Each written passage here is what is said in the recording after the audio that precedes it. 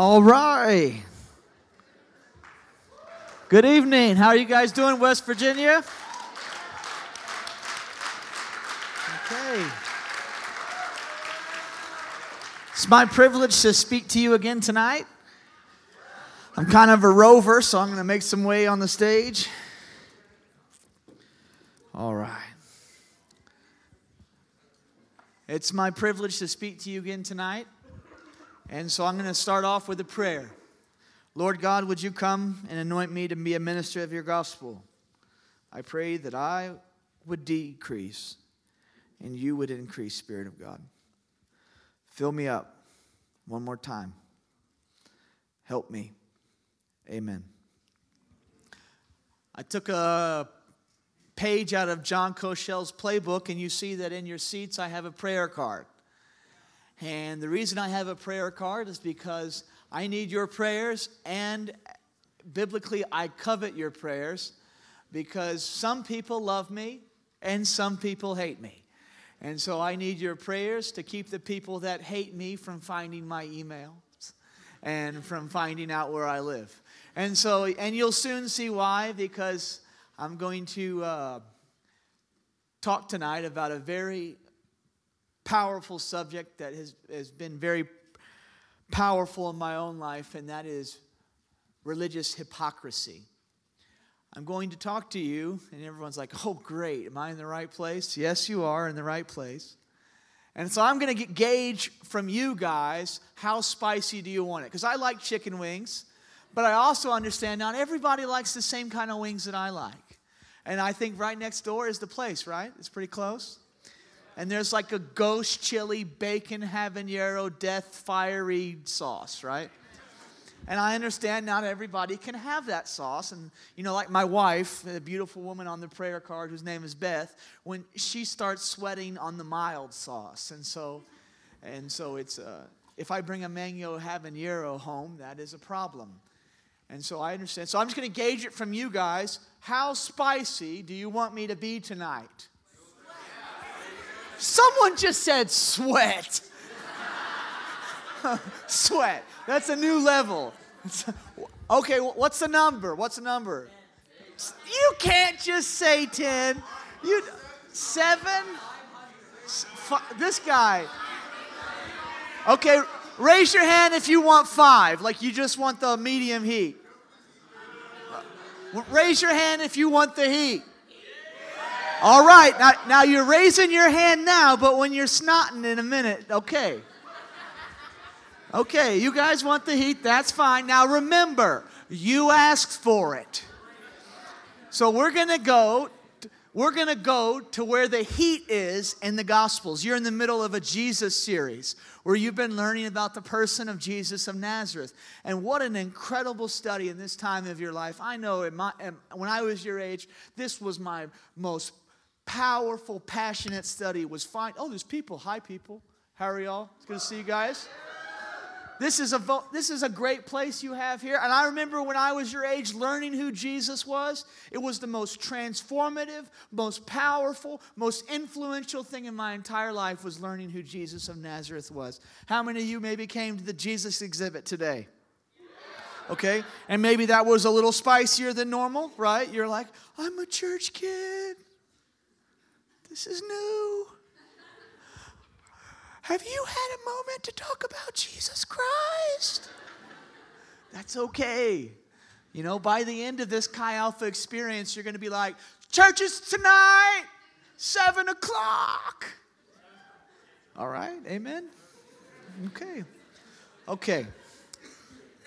You ready for a story? So there I was. I was in Charles and Katie's bedroom. And I was spending the night. It was my first time in Morgantown, West Virginia. I was coming there as a missionary of God. I was fired up. I was excited. Here I am, traveling minister of the gospel. I have my Bible. I have my books in my bag and my laptop and my sermons ready. And I slept. And I sleep hard, like too hard. Like as in if there's a robber, I'm already robbed. Like there's no waking me up. And so I'm asleep. I've been ministering, I'm tired, but I put these big 5.75 and 6.25 Coke bottle babies on the ground. And then I go to sleep. And I wake up in the morning, but I turn ever so slightly. And I understand that I am a big man. My father was an offensive lineman. I was a defensive lineman. I have never worn a medium t-shirt in my entire life. So I understand that. But when I turned over in the bed, centrifugal force and mass and velocity cascaded me down, and I did a stone cold Steve Austin elbow slam into these babies. And I broke them into 3 separate pieces. And this was at the start of my preaching time with you guys. And so, and then I woke, I was like this. It was like this huge crash. It's literally 5:30 in the morning, and I'm like, oh God, oh God.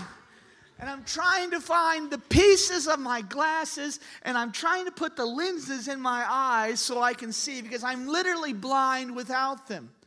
Have you ever been blind? Has there ever been a time when you couldn't see? You're pretty desperate when you're blind. In fact, you have to rely on other people. Have you ever been that way? You ever been without your contacts or your lenses? Have you ever been without your glasses? It's a pretty desperate condition. And we are going to look at what the Bible talks about regarding being spiritually blind. Now, I'm going to warn you, because you've probably never heard a sermon on this section of the gospel. This is going to be what we call Matthew chapter 23. Go ahead and put a note marker. That's where we're going. And it is the scariest section in the New Testament. This is like, Jesus said that? Oh my goodness. You probably never heard a sermon on it. There's probably not been a sermon in this church on it in a very long time. This is where Jesus starts to throw punches. Not literally, but with his words. This is the red hot words of Jesus. This is the Ghost habanero. Are you guys ready? Now remember, you asked for it, and some of y'all are like, I don't know anymore. Are you guys ready? Yeah. Okay, it's a long chapter, so I'm not going to ask you to stand with me in reading the word. But what I am going to ask you is right now that you would pray a simple prayer. Lord Jesus, open my eyes. Okay. Little background here before we get in verse 1 of chapter 23. Jesus' ministry had increased in power and influence. What started in Galilee has now spread to all of the cities. Jesus is the most popular figure in the history of the ancient world. Literally hundreds, if not thousands of people are flocking to him at this time. He's rivaling all the ancient rulers. His name is on the tips of every person. He's literally all the hubbub and he would be the hashtag of that day. He's the Snapchat. He's what everybody is talking about and focused on. It says that the fame of Jesus spread throughout all of the cities. There's one time when Jesus is speaking and literally they start breaking through the roofs to get to Jesus of Nazareth. Now that's pretty popular. That's never happened to me, but that would be pretty cool. Wouldn't you remember that? If you were speaking and literally people are, breaking through the shingles to get to you. And this is what was happening. It says that the fame of Jesus was spreading, and the religious leaders began to get jealous. Religious leaders always get jealous when other ministries begin to grow. And yet, Jesus, in his humility, all he wants to do is help people and heal people. In the Acts of the Apostles, it says that God anointed Jesus of Nazareth with the Holy Spirit and with power, and he went around doing good, healing all those who were oppressed of the devil. Did you catch that? That if Jesus was going to do anything for you, it would be good. that he wants to do a good thing for you, that he is for your good. And so that's the background. Jesus is popular. He's gaining influence and authority in all of Galilee and all of Jerusalem. And the religious leaders start to get jealous, and they start to entrap him, and they try to trick him over and over again. They try to set up these traps, and they try to convince the crowds that he's a charlatan, or even worse, that he does the miracles by the power of the enemy, and that they try to bring the Romans in to try to trap him as a plot against the Romans. And amidst all of this, Jesus, he navigates through it with all wisdom and all authority. And he never compromises. He still stands for truth, and he never compromises through any of his traps. And we get to this point, and this is the pinnacle. Jesus goes up to the temple. Now, if you are a student of prophecy, you know that this is what Malachi had prophesied. That the Lord will come quickly unto his temple. And that when he comes, it will be as like a refiner's fire. You're like, what does that mean? It takes a lot of work and a lot of heat to get that James Avery bracelet around your neck, ladies. A refiner's fire is basically the purifying of silver. It's the purging. It's the heat. It's just nothing but heat and process and work and toil to bring about something beautiful. That is what the refiner's fire is. And in Malachi, the prophet, hundreds of years in advance, prophesied that the Lord would come quickly to his temple, and he would be like a refiner's fire. And so Jesus comes to the temple, and it's like Jerry Springer. It goes crazy. It is chaos. The religious people are losing their minds. Jesus, in the middle of this temple, in the middle of these religious festivals, he stands up and he shouts with a loud voice, "If any man is thirsty, let him come to me and drink." That was a ceremony that was commemorating when Moses provided water in the wilderness by the supernatural power of God. So Jesus is telling everybody, I am greater than Moses. That what God did through Moses, he could now do through me. It would have been a cricket moment. It would have drove the religious leaders crazy. So here we go. We're going to read it. Then Jesus spoke to the multitudes and his disciples, saying, "The scribes and the Pharisees sit in Moses' seat. Therefore, whatever they tell you to observe, that you observe and do. But do not do according to their works. For they say and do not do. For they bind heavy burdens, hard to bear, and lay them on men's shoulders, but they themselves will not move one finger to help. But all their works they do to be seen by men. They make their phylacteries broad and enlarge the borders of their garments. They love the best places at the feasts and the best places in the synagogues. They love to be greeted in the marketplace and called by men, Rabbi, Rabbi. But you do not be called Rabbi, for one is your teacher, the Christ, and you are all brethren. Do not call anyone on the earth your father, for you have one Father who is in heaven. And do not be called teachers, for you have one teacher, that is Christ. But he who is greatest among you, let him be your servant. And whoever exalts himself will be humbled, and he who humbles himself will be exalted. And this is where it starts to get crazy. But woe to you, scribes and Pharisees, hypocrites, for you shut up the kingdom of heaven against men, and you neither go in there yourselves, nor do you allow those to enter in to go in. Woe to you, scribes and Pharisees, hypocrites, for you devour widows' houses, and for a pretense make long prayers. Therefore you shall receive greater condemnation. Woe to you, scribes and Pharisees, For you travel over land and sea to win one convert, and when he is won, you make him twice the son of hell as you are. Hello. Starting to sweat, huh?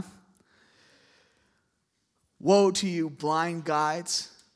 For you say, whoever swears by the temple, it is nothing, but whoever swears by the gold of the temple, he is obligated to perform it. Fools and blind! For what is greater, the gold or the temple, or that which sanctifies the gold? And whosoever swears by the altar, it is nothing. But whoever swears by the gift that is on it, he is obliged to perform it. Fools and blind! For which is greater, the gift on the altar, or that which sanctifies the gift? Therefore, he who swears by the altar swears by it and all the things on it. He who swears by the temple swears by it and him who dwells in it.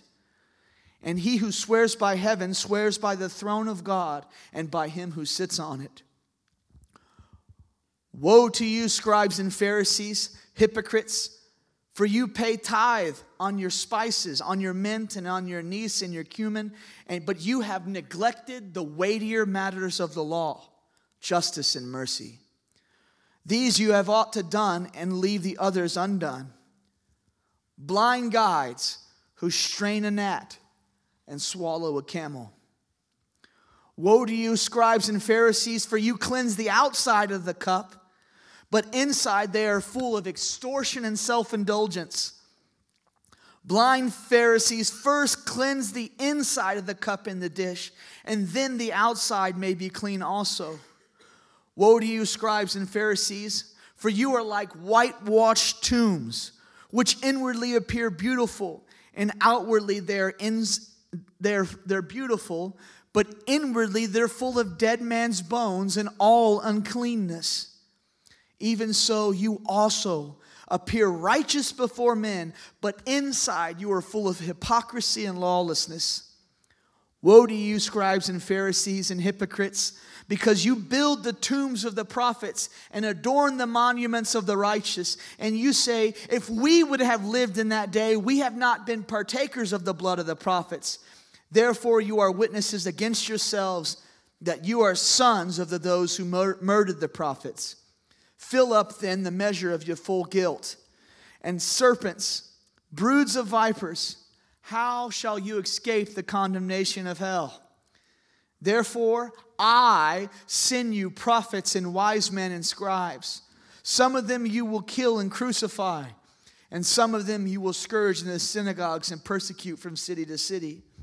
Then on you may come all of the righteous blood shed upon the earth, from the blood of the righteous Abel to the blood of Zechariah, son of Bechaniah, who you murdered between temple and altar.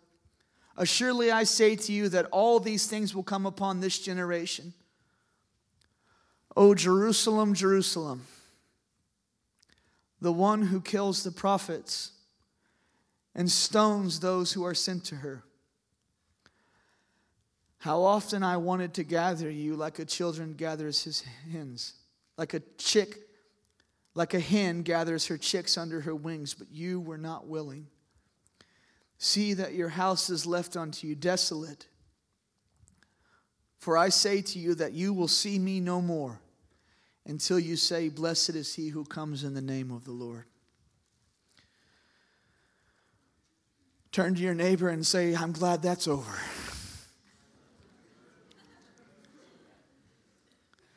That's some heat, isn't it? Raise your hand if you ever heard a sermon on that one. Didn't think so. That one doesn't bring the money in. But it's the words of Jesus.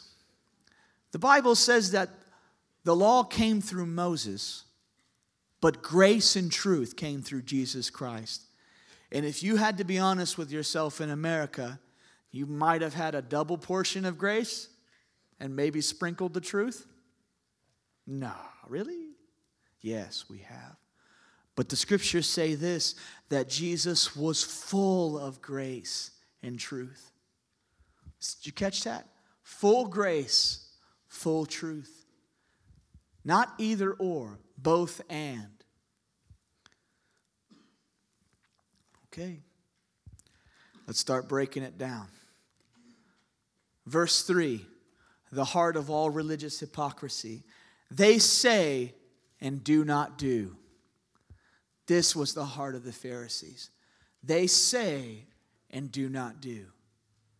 It is better for you not to say if you're not going to do. Did you catch that? It is better for you to be quiet if you're not going to live this Christian life out. Because if we go out on these streets, how many people in this room have been hurt, and has the gospel been tarnished in your eyes by the life of people saying but not doing? I believe we all can bear witness to this. Verse 4, these religious leaders, they put heavy burdens on people, but they didn't lift one finger to help them. The heart of God is always to help people. Jesus says, my yoke is easy and my burden is light. A yoke is a rabbi's interpretation of Torah. Basically, if I was Rabbi Shurowitz or Rabbi Volkmer, if that's me, and you're like, Rabbi, can we play disc golf on the Sabbath? And I would say, okay. And I would permit you to do that. I would say you are loosed to do that. And if I said, no, you're not allowed to play disc golf on the Sabbath, I would say, you're bound. You're not allowed to do that.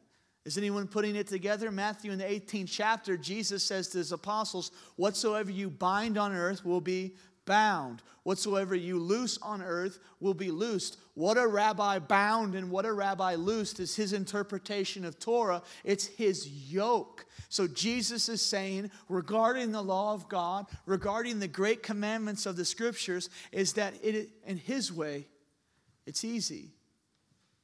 That there's a liberty there. Love God and love your neighbor as himself, as yourself. That treat your neighbor like the way that you would want to be treated. This is Jesus' interpretation of the law. This is Jesus' yoke. Verse 5.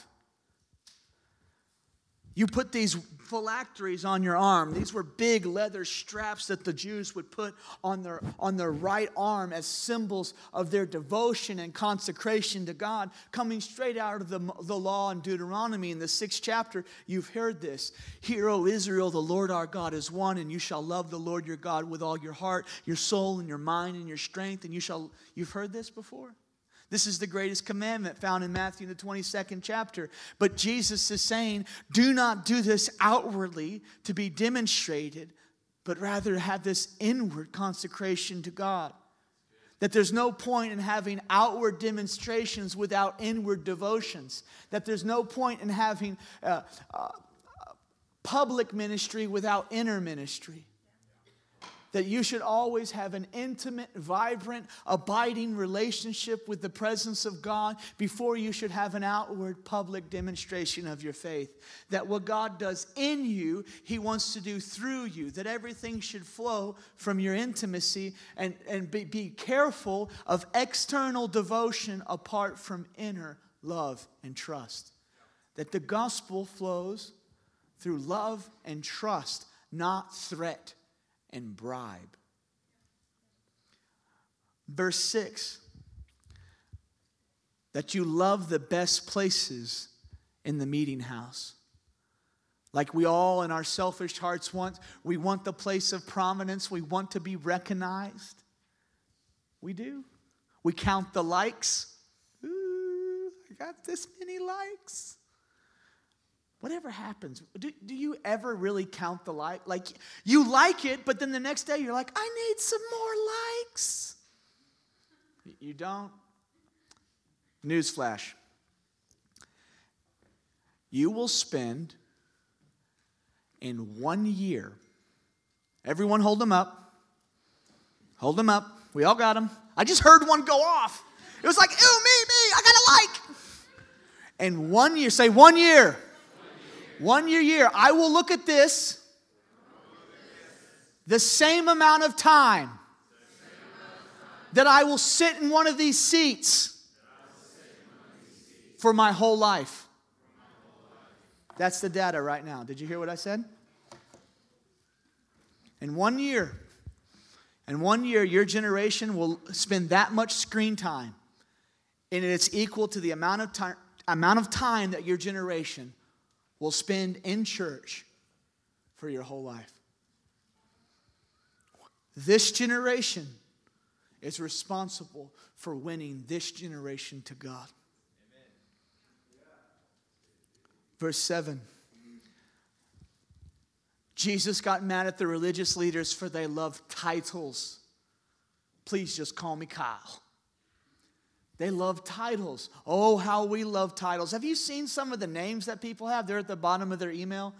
It's like executive director of associate deans of the colleges of this and that. I'm like, I can't even know what you do, man.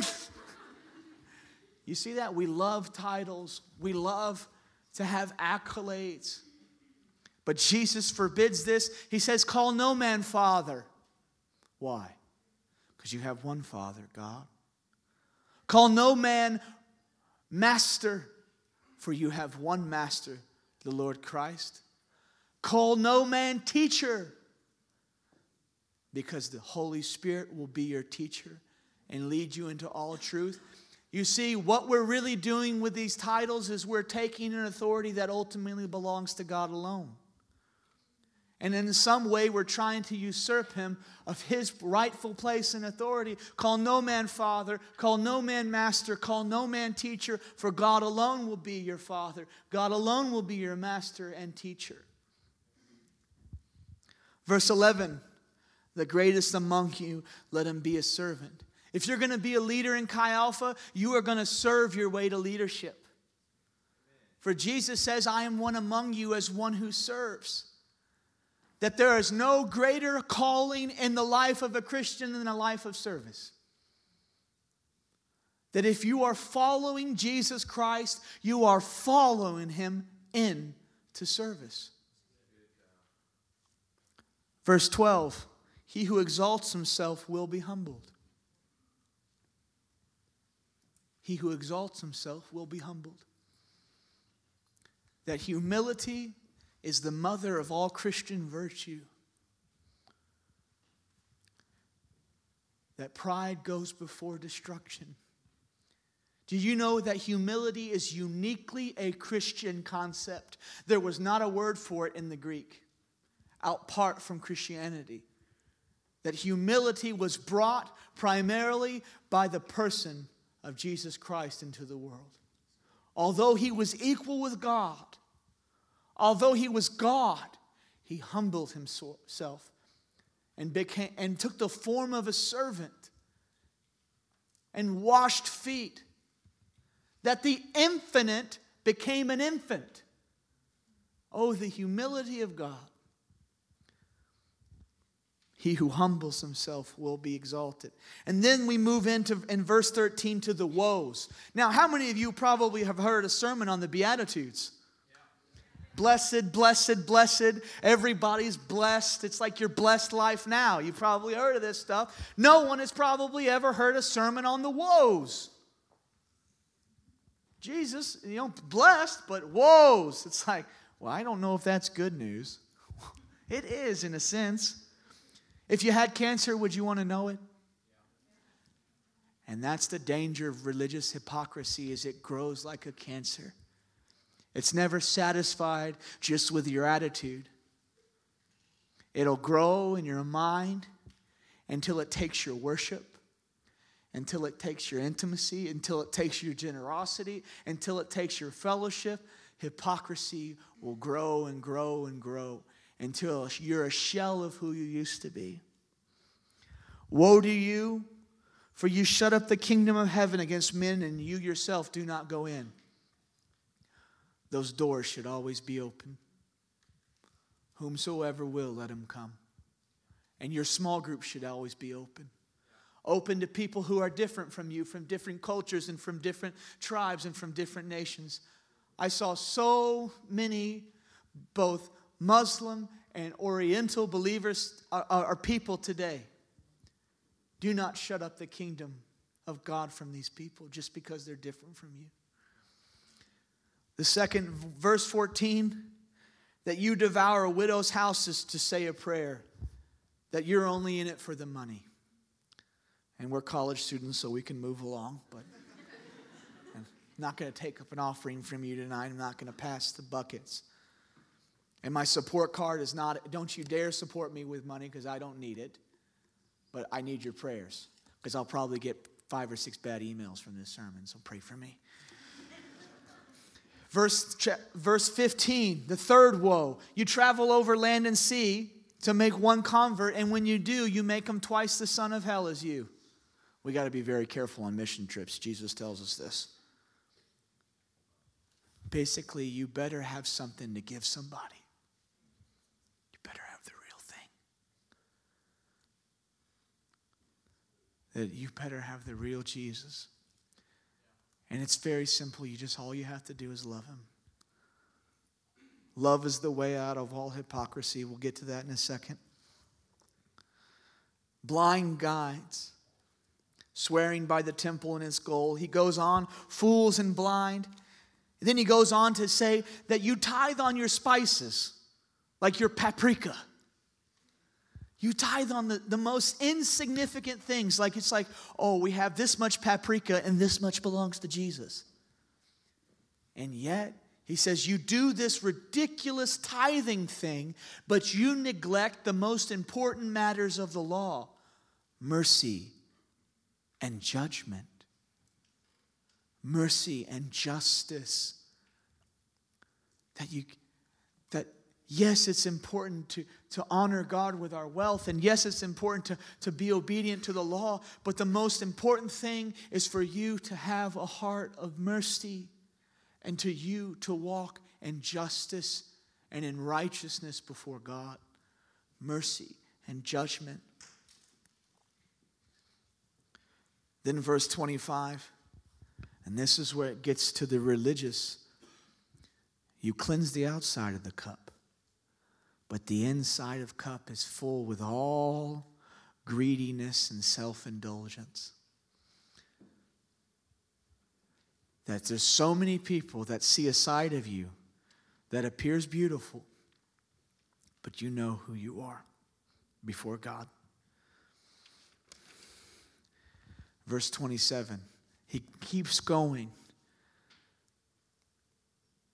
Whitewashed tombs, outwardly beautiful, but inside, dead man's bones.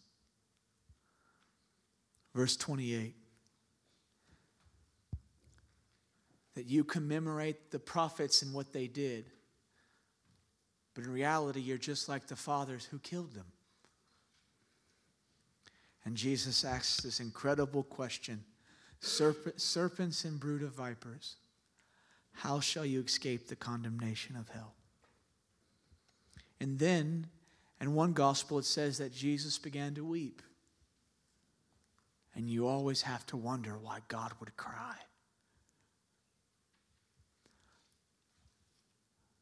Oh, Jerusalem, Jerusalem, how I long to gather you, like a chicken gathers its chicks, but you would not have it. It's an incredible statement to see God crying in the Bible, that God could possibly have regret. It's very dangerous when the blind lead the blind.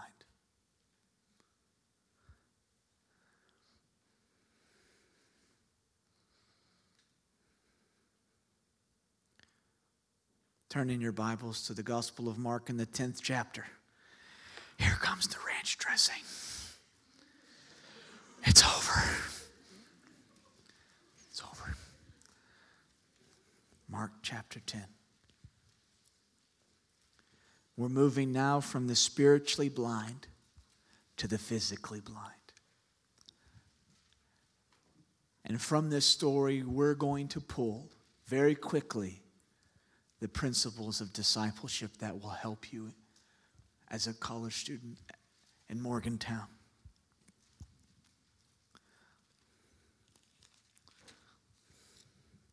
Excuse me while I turn there.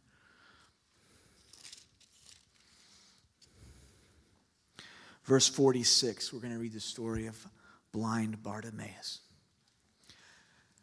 Jesus is on his way to the cross. He's leaving Jericho to Jerusalem. He's going to die. This is the last healing that Jesus does. This is the calling of the last disciple. Now, when they came to Jericho, as they went out of Jericho with his disciples, a great multitude, blind Bartimaeus, the son of Timaeus, sat by the road. And when he had heard that it was Jesus of Nazareth, he began to cry out and say, "Jesus, Son of David, have mercy on me." And then they warned him, "Be quiet." But he cried out all the more, "Son of David, have mercy on me." So Jesus stood still and commanded him to be called. Then they said to the blind man, "Be of good cheer, he calls for you." And throwing aside his garment, he rose and came to Jesus. So Jesus answered and said to him, "What do you want me to do for you?" And the blind man said to him, "Rabbi, Rabboni, that I might receive my sight." Then Jesus said to him, "Go your way. Your faith has made you well." And immediately he received his sight and followed Jesus on the road, or in the King James, the way. Now let's quickly pull out some principles here. You notice in his blindness, there was a desperation. He was desperate. He understood. He had heard things about Jesus of Nazareth, but yet there was a desperation, and he cried out. Is there a desperation in your life for the things of God, or are you satisfied? Christians are always hungry for more of Jesus. They're always hungry for more of His Spirit. They're never satisfied. Because the more we partake, the more we commune, the more time we spend with Jesus, the sweeter the presence gets, the sweeter our understanding gets, the greater our perception, and we just want more. I'm a Jesus junkie. I am. And then he cries out, "Have mercy on me." Have you ever done that? Have you ever asked Jesus for mercy? You remember the story of Peter when he saw Jesus, when he saw the miraculous power of the Son of God. Peter's only response was this: "Have mercy on me, God, for I'm a sinful man."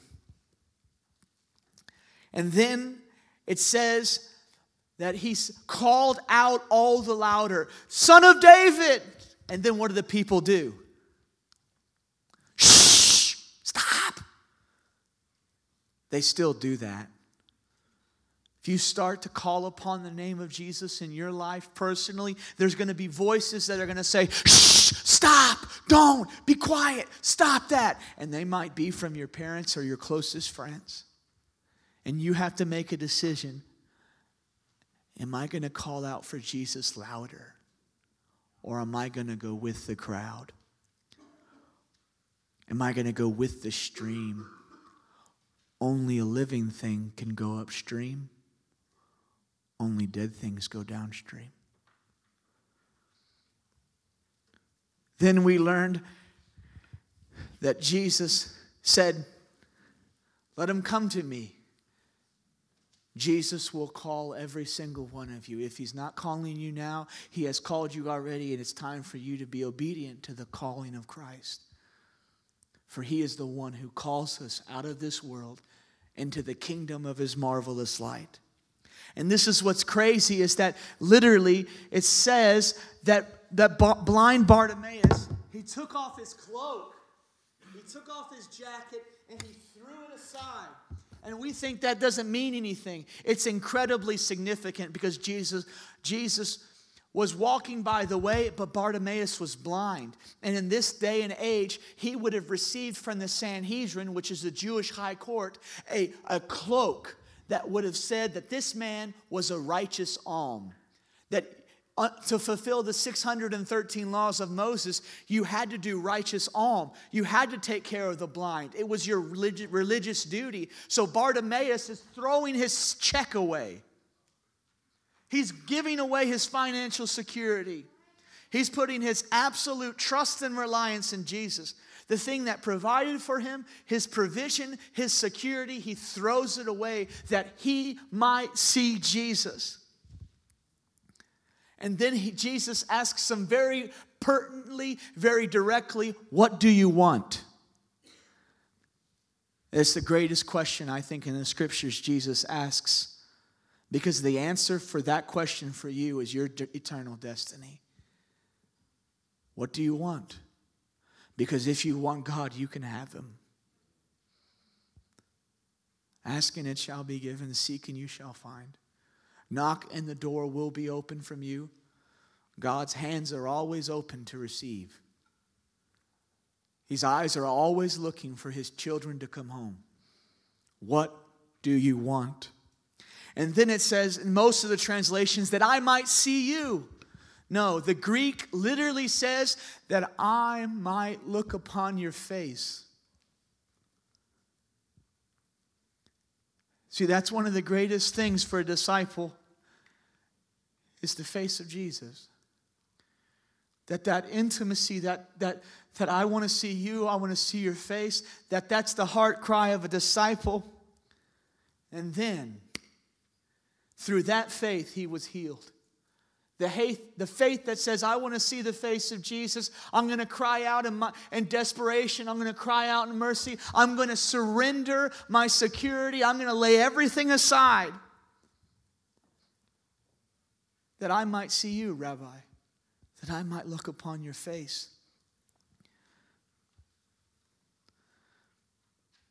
It says that from this moment, he followed Jesus in the way.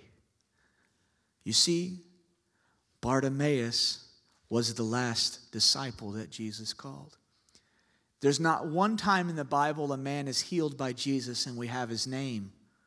So this is significant.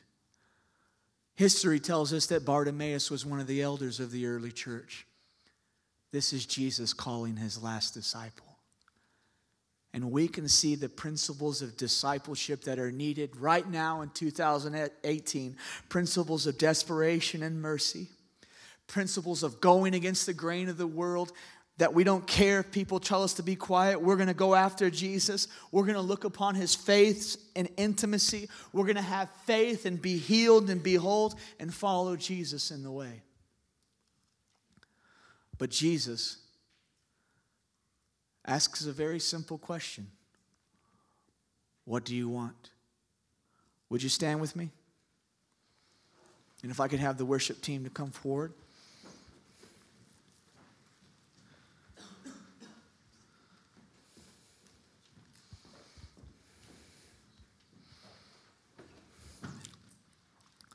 We're going to have a time of worship and introspection. And then we're going to have a time of both repentance and surrender.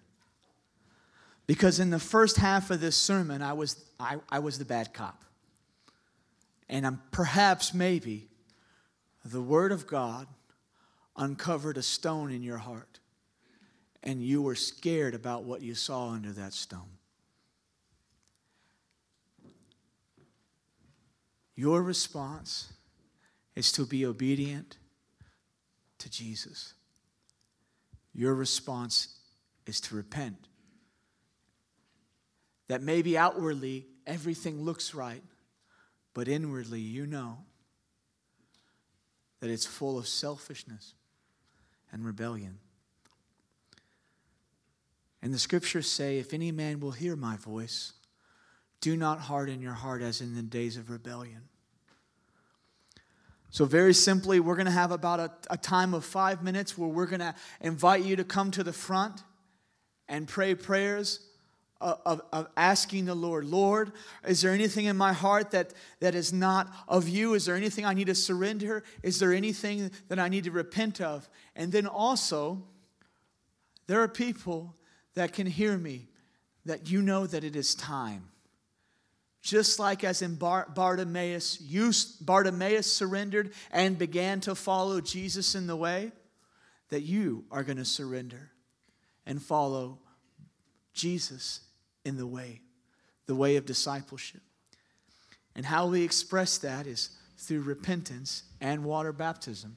I believe we have a water baptismal tank. I believe it's being filled up. And in about 5 minutes, we're going to give you an opportunity to express your faith publicly and follow Jesus in the way. But would you pray with me as we have this time? Spirit of God, the searcher of our souls, Lord, we ask you to have freedom to move in every heart and conscience, that you would go through the corridors of our minds right now, and that you would bring to light everything that has offended you and your holiness.